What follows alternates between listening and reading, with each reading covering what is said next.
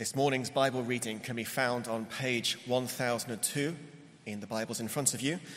It's from the Gospel according to Mark, chapter 1, reading from verses 21 to 39.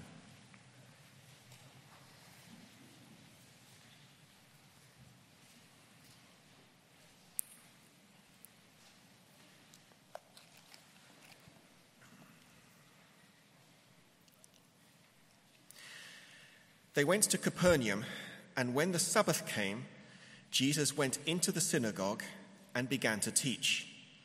The people were amazed at his teaching, because he taught them as one who had authority, not as the teachers of the law.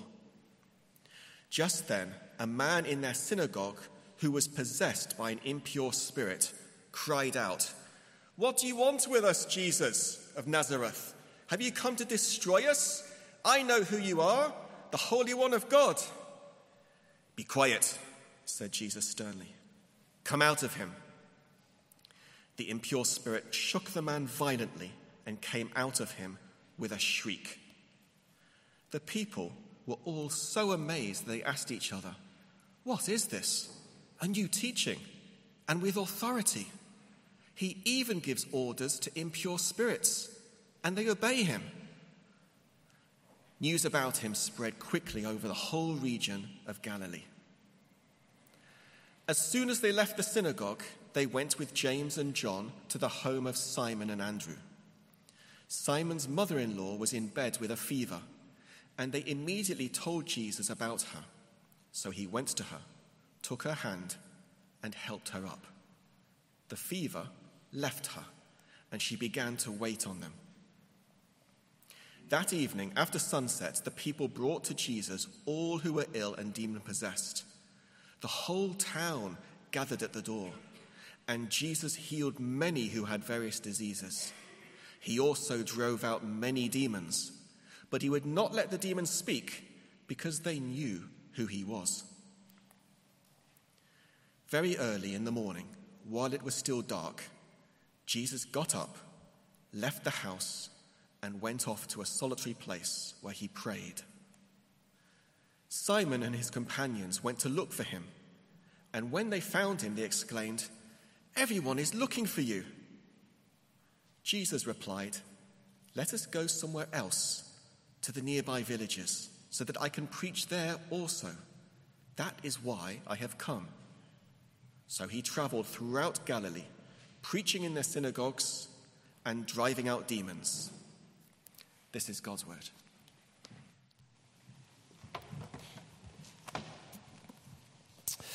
Jimmy, thank you, and good morning, everyone. Let me add my welcome.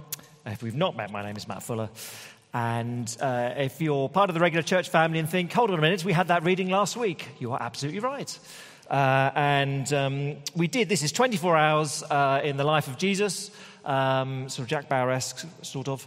About 24 hours. But last time, as we sent off the planters to Wembley Park, we focused on verses 35 and 39, the priority that Jesus had to go about preaching. This morning, we're mostly in the first half of the same passage, thinking of his authority, and to everyone's delight in the West, we should mostly be casting out demons this morning. You look nervous. Apart from one or two who are laughing. Okay, let's pray. Let's pray together. Our great God and Father, at first glance, here are some strange things to modern ears. Help us understand rightly what's going on in the original account.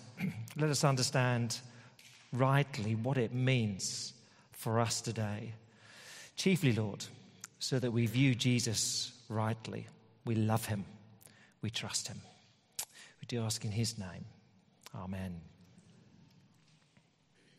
Now, one man who's generated a lot of headlines in the last fortnight, and Sam alluded to this, Russell Brand, miserably, as details come out of his predatory behaviour. But here was one, so mainly driven by the Sunday Times reporting, Times and Sunday Times reporting. Here was one, and this was an interview with one of the women who accuses him. They called her Nadia, that's changed her name. But it's quite a striking headline. Russell Brand accuser, he's saying one thing, and I know the demon underneath it. It's quite strong. And actually, she's not, if you read the article, she's not actually speaking metaphorically. She says, actually, he came at me and I didn't know him. It was his eyes glazed over and it was as if another being had taken possession of him. So it's like she's using it in like a traditional sense, that there's a demon bit underneath it. And I thought that's very unusual to have in a modern newspaper. And yet, oh, okay. It's not even commented on as brackets, obviously we all think that's weird, or poor girl had a very strange idea at this point. It's just reported as, well, maybe. It was very striking. I don't know, what do you make of it? Demons, impure spirits. I mean, what do you make of it? I mean, it is quite unusual to 21st century Western ears. But when you come to the New Testament, and in particular when you come to Mark's Gospel, this language of a spiritual realm and Satan and the demonic, it's actually impossible to avoid. Actually, of all the Gospel writers, Mark gives it more focus than the other three. So we've got to engage with it. But in one sense, if you're a Christian here this morning, I hope you're not that thrown. And even if you're not, you have to recognize Christianity, it's a supernatural faith. I mean, much of what we do looks quite ordinary, but we all know that the work of the Lord Jesus to save us and transform our eternal destiny from heaven to hell, excuse me, the other way around, from hell to heaven,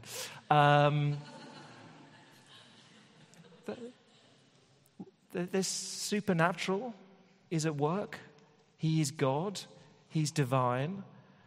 And when you become a Christian, he places his spirit within you, who you cannot see, but he's changing you, transforming you. It's a supernatural faith. So certainly if you're a Christian, you shouldn't be too thrown or embarrassed even, I'd suggest. And really the focus here in the early stages of Mark 1 and this conflict between Jesus and the malevolent supernatural powers, spirits, demonic, the stress on it really is Jesus will save you from one kingdom. You're in bondage, and he will release you and bring you into his kingdom. When you become a Christian, it's not like I'm going to change my voting allegiance. I voted Tory last time, I'm going to vote Labour this time, or Lib Dem last time and Green this time, and maybe I'll move back in the next election. I'll just see what they're all doing. It's a radical transformation. It's nothing quite compares, but perhaps a little bit more like I was born and grew up in North Korea and knew nothing else until one day I moved to South Korea. I didn't move. I escaped to South Korea. Oh, life is very different here. I didn't know quite how awful this regime was. I thought this was normal in the North. I moved south. It's very different. It is, I've been liberated from a despotic regime to an imperfect but better place. And that really, as I say, is the point being made in Mark 1 here. Jesus came to deliver people from bondage to one power, one regime, and take them into his kingdom, which is much better.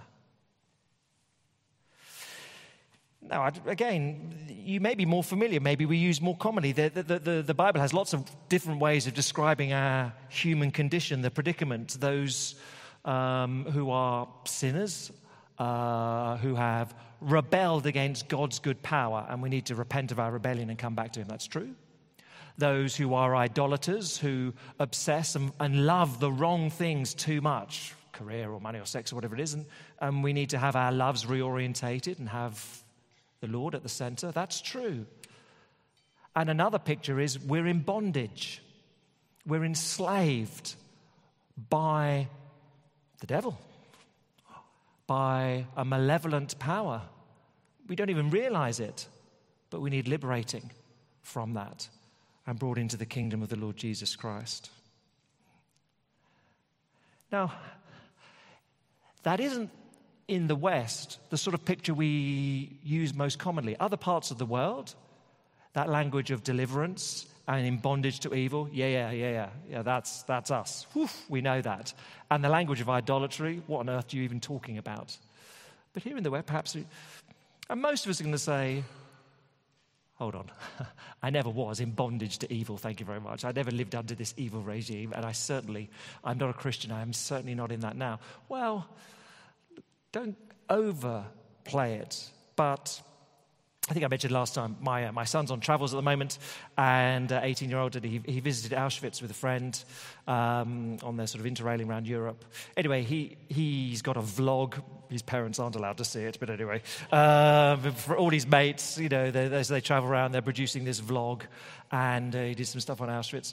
And one of his mates back here, he commented, "Yeah, I wouldn't go. I would never go there because grandparents were Polish and were Nazi collaborators, so I just couldn't go. I mean, that would screw me up a little bit." Apparently it's went back and forth a bit, but what do you do if you're Polish in the 1940s? And, well, you sort of collaborate or you sort of get killed. And so, look, I'm not an evil person. I'm just under an evil regime. Yeah. And therefore you're collaborating and you are part of it.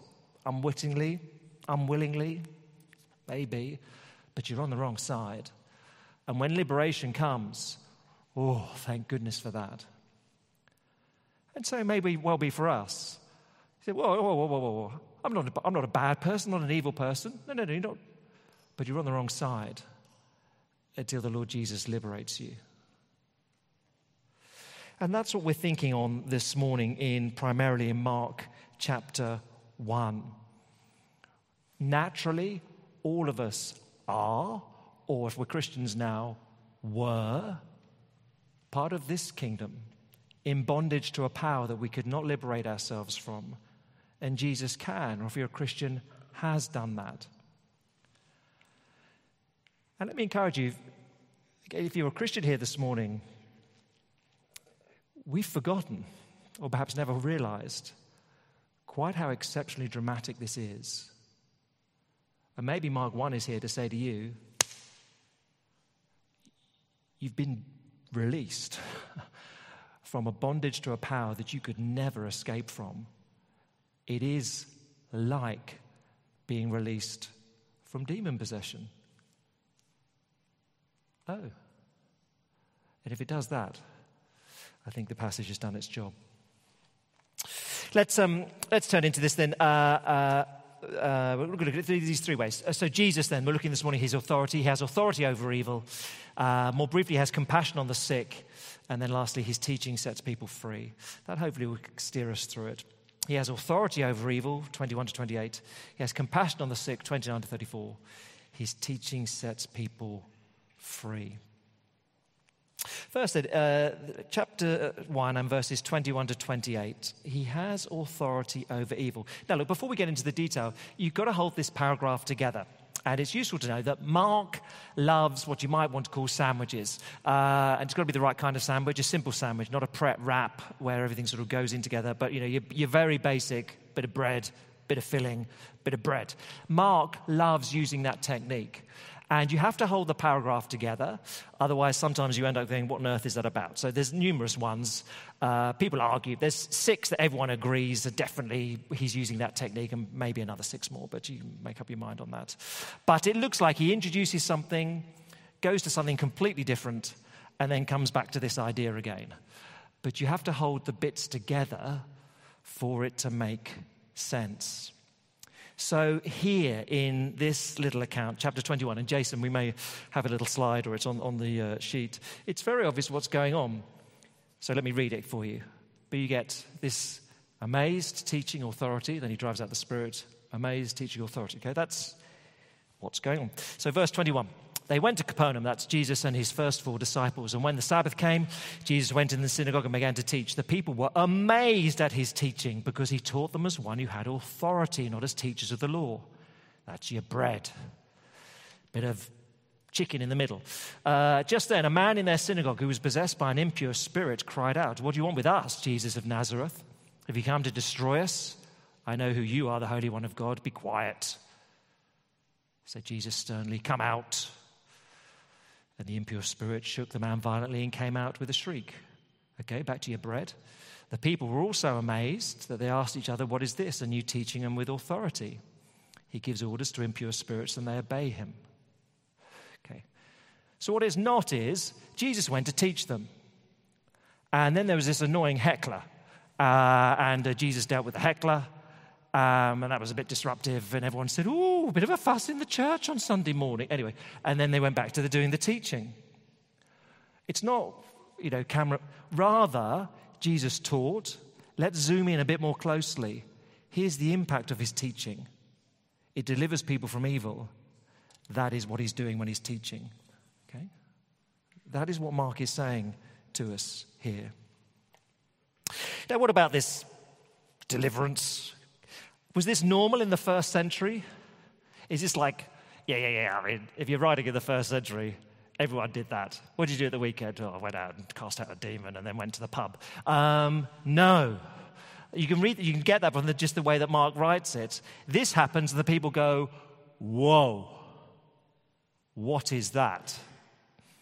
Twice we're told this, they are amazed. And that's a sort of funny old translation. It's not, "Hey, I like your dress. You look amazing. That's amazing. Hey, look what he can do. It's amazing." It has more of the sense of a slap round the face. They were shocked, stunned. They saw this and went, "Whoa, a bit uncomfortable. Who's this? We've never seen anything like this." Okay? This is not normal. It's not they're all stupid back then and, someone really needed some medical advice, but they cast out demons. First century, idiots. No, they all thought this was extraordinary, even at the time. And then I guess the more pertinent question in one sense, is this normal today? No, I don't think so. There is an intensity of opposition to Jesus because he's God's king. And so, as this demon here says, "I know who you are. You're Jesus of Nazareth. Have you come to destroy us? You're the Holy One of God." All right. I know who you are. I know why you've come. And I'm in trouble now. And I've put down some of the other demonic encounters. You get much the same there. Chapter 5, I know who you are. You're going to destroy me, aren't you? So it's who he is brings this intensity of opposition. Did you ever watch The Lord of the Rings or read it? The last film, the king is Aragorn. He's the good king of Gondor. He's Isildur's heir, whatever. But that matters because the bad one, the villain, Sauron, says, "Oh, that's the one I hate most, Aragorn, because his heir destroyed me generations ago. That's the one I fear." So in the last film, Aragorn marches up with no men, it's a hopeless case, but to the gates of Sauron's castle. And everyone attacks him. Every single soldier is sent. He's like a magnet. Everything goes to Aragorn, and then Frodo can sneak in and get rid of the ring. Because of who he is. Or, generational difference, the last Harry Potter book, Voldemort attacks Hogwarts. Why? Give me Harry Potter. Give me Harry Potter. Whatever. That sort of slightly unnerving voice. You wouldn't want him to... Sweet nothings. No thanks, Voldemort. He's obsessed. He's obsessed with the one. Why is he obsessed with the one? Because the one can destroy him, and he knows that. That's the one he needs to kill. Why does Jesus, everywhere Jesus goes, demons pop out. Why? Because he can destroy them. That's not normal. There's no one like Aragorn, Harry Potter. They're all just echoes, right? They're all just stealing from the best story. That's what's going on here. When Jesus comes, the impure spirits, they converge on him. They're obsessed by him. They cry out against him. So no, I don't think you'd expect the same today. Although in some cultures which open themselves up much more to occult practices, it is more prevalent. And I don't think that's surprising either. But nothing like this. What do you do with the evil spirits? I mean, C.S. Lewis wisely observed in his introduction to the Screwtape Letters, his classic book, people tend to either disbelieve or, on the other hand, feel an excessive and unhealthy interest in the demons. The demons themselves are equally pleased with both responses. You either be obsessed and go, oh, probably one under the stage, that's going to, just obsessive in a desperately unhealthy way, or say there's no such thing. No, there needs to be a measured wisdom here. But the point is, crucially, that Jesus has authority over evil. And it's all very simple, isn't it? So, verse 22, this man appears, he cries out. Verse 24, you get these questions. What do you want with us? Jesus, now that you come to destroy us, the Holy One of Israel, I know who you are. And it's all very unremarkable. What Jesus doesn't do is he doesn't sort of go for some dramatic, right, let me roll up my sleeves and, Expelliarmus and, really go for it in some sense. It's just all very quite unremarkable. You, shut up, get out. It's like the perfect school teacher. You, shut up, get out. There you go. Okay? But it's complete authority. There's no discussion or debate here. And let me say again, this teaching of Jesus, it's the teaching that confronts evil and then sets this man free from bondage. Can I just observe a few things? This is the first miracle Mark records. This is the first lesson in training his new disciples, these early four. This is the first public display of his authority. What would you choose if you had to record Jesus' first miracle? I mean, you'd probably be like John, like water into wine, I like it. That sells in the 21st century. We like that. Would you record this? The first thing I want you to know about Jesus is this. Would it be yours? But Mark is saying, this is why he's come. This is what happens when he teaches and you trust him, you put your faith in him, you move from one realm, you move from being enslaved, bound, in bondage to evil, and you're liberated, you're set free. That's why he's come. We might have not chosen that. Mark says, and he says to us in the 21st century, do you realize quite how dramatic it is when you become a Christian? Do you realize that? He has authority over evil. Next miracle recorded. He has compassion on the sick. Now, what's going on here? It's a bit different. Verse 29. So news about him, verse 28, spreads quickly over the whole region of Galilee. But they go back to the house in Capernaum. So verse 29, as soon as they left the synagogue, they went with James and John to the home of Simon and Andrew. Simon's mother-in-law was in bed with a fever, and they immediately told Jesus about her. So he went to her, took her hand, helped her up. The fever left her, and she began to wait on them. So these fishermen, they've done quite well. They've got good business, and they've got a big house, and everyone can come there. And Simon, Peter, and Andrew, they've got a big house, and their wives, they're married, so it appears are there, and their in-laws are staying with them. And Jesus comes in, and Peter says, "My mother-in-law is sick in bed."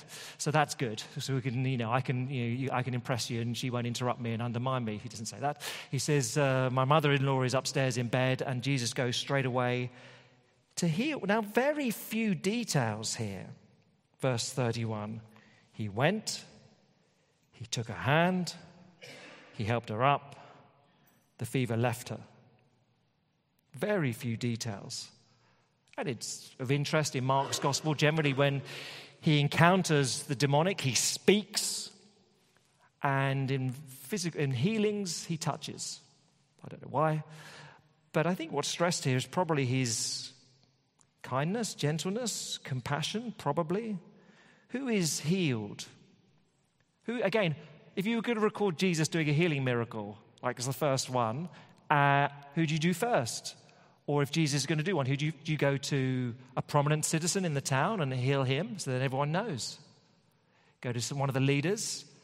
I was about to die, but Jesus healed me. Great big fuss. No, this is private. And it's an unnamed mother-in-law. Why? I think the point is Jesus is just kindness, compassion. It's just what he does. No great fuss made of it. Oh, my family member's sick. It's fine. I'll sort that out. It's just what he does when he goes about. And she gets up and serves immediately. Not, how are you? Let's call her Mabel. How are you, Mabel? I'm on the mend.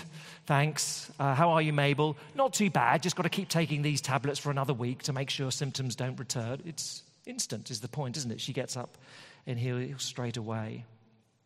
So Mark, I don't think in this narrative is saying, look at his greatness. He's saying, look at his character, look at his kindness, look at his compassion. And then verses 32 to 34, people hear about this, and in one night he manages to banish all ailments in the town of Capernaum. Quite remarkable. And of course, at this point, we say, or perhaps think, that would be good. Jesus, you don't have to do the whole city of London, just my house would be great. And for some where it's a bit more acute, we think, Jesus, we'd love to see your death-dispelling touch now. Now. And he says, you will see that. His first coming, they're recorded in the Gospels. It's a bit like Jesus enters a black and white world, and he's the figure of color. And wherever he goes, everything he touches turns to color, and then he moves on, it goes to black and white again. He's the one who has life, and he brings it wherever he goes. But it's only temporary in this world. But the new world is a world full of color. When he comes the first time, it's you should be excited about what I can do. Be excited about a coming world which has no sickness, which has no disease, which has no death. Be excited about that. That's not this world, but I'm just showing you that that's what I'll bring. Or have you been on have you been to a theme park recently? I don't know. The roller coasters these days, and you queue for an hour, 2 hours, 3 hours in the queue for the roller coasters. But now it seems to me, most recently I went, they will have tellies. So you're in the queue and you're watching the telly of people who are currently on the ride. And some people, teenagers, they've been on this ride loads of times, so they know where the cameras are, so they're like, ooh.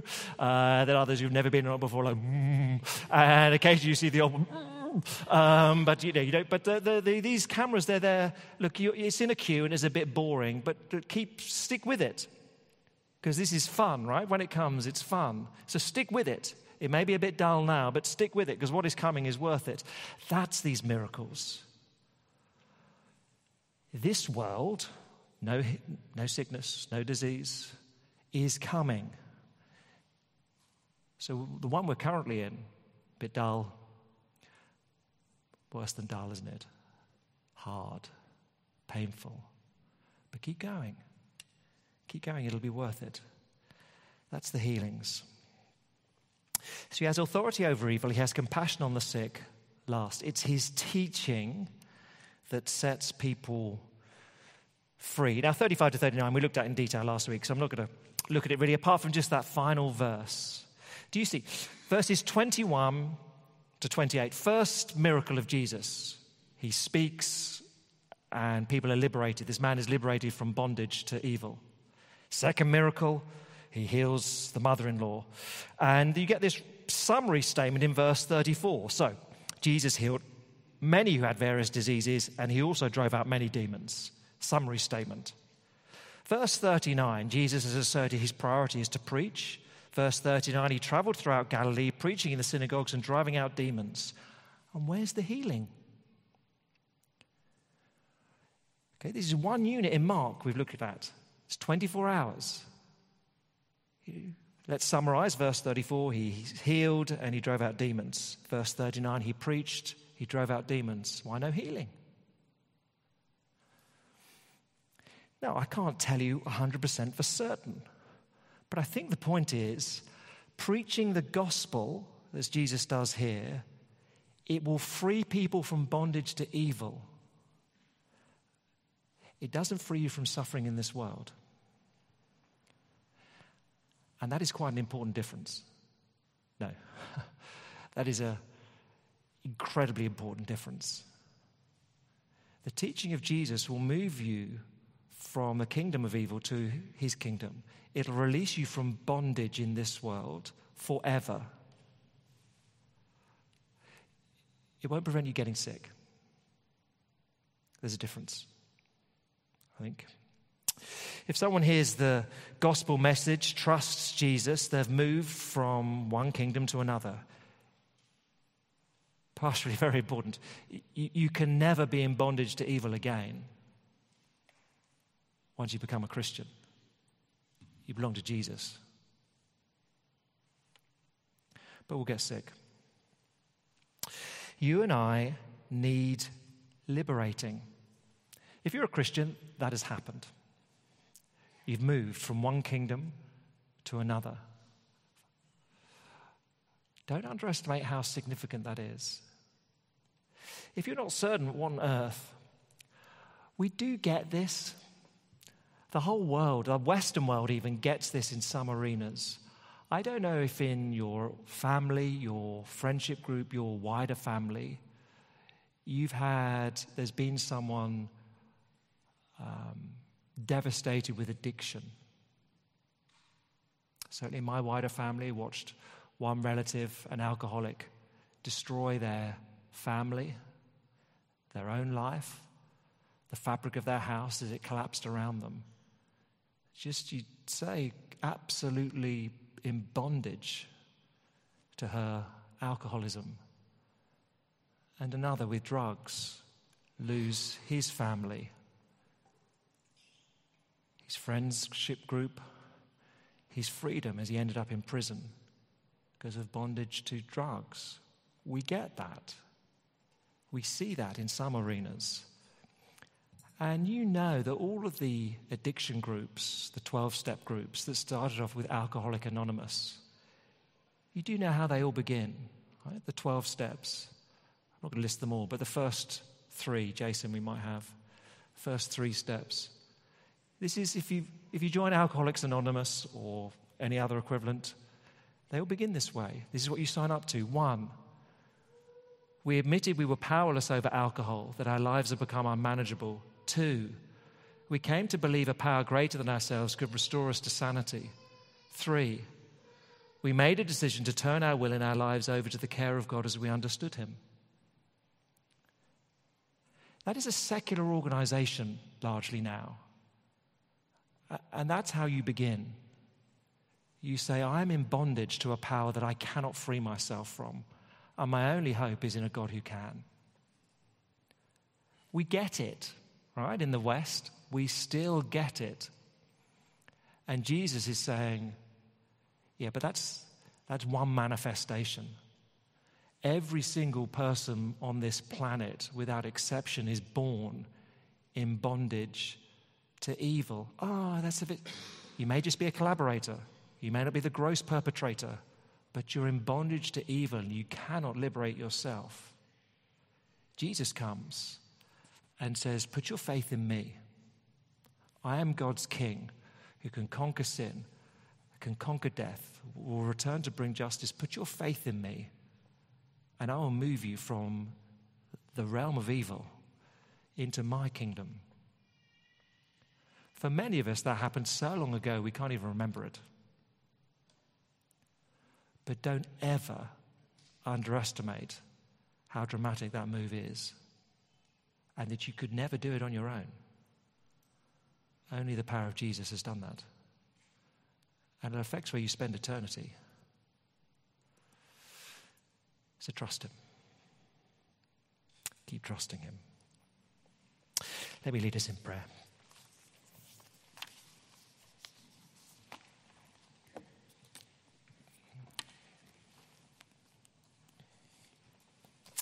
Father, for some of us, this is unfamiliar language or language we choose to skip over pretty quickly because we don't know what to do with it. Father, we thank you that the Lord Jesus is the answer to all our problems. Yes, he is the one who pays for our rebellion. Yes, he is the one who can pull us from idolatry. And clearly here, he is the one who can liberate us because we're in bondage to an evil power that we could never release ourselves from. Father, thank you that in trusting him, many of us who are Christians know that already. For those still weighing these things up, would they recognize the truth of that? And Father, for all of us, would we see that that is an extraordinary, supernatural occurrence in our lives? And praise the Lord Jesus that it's true. Amen.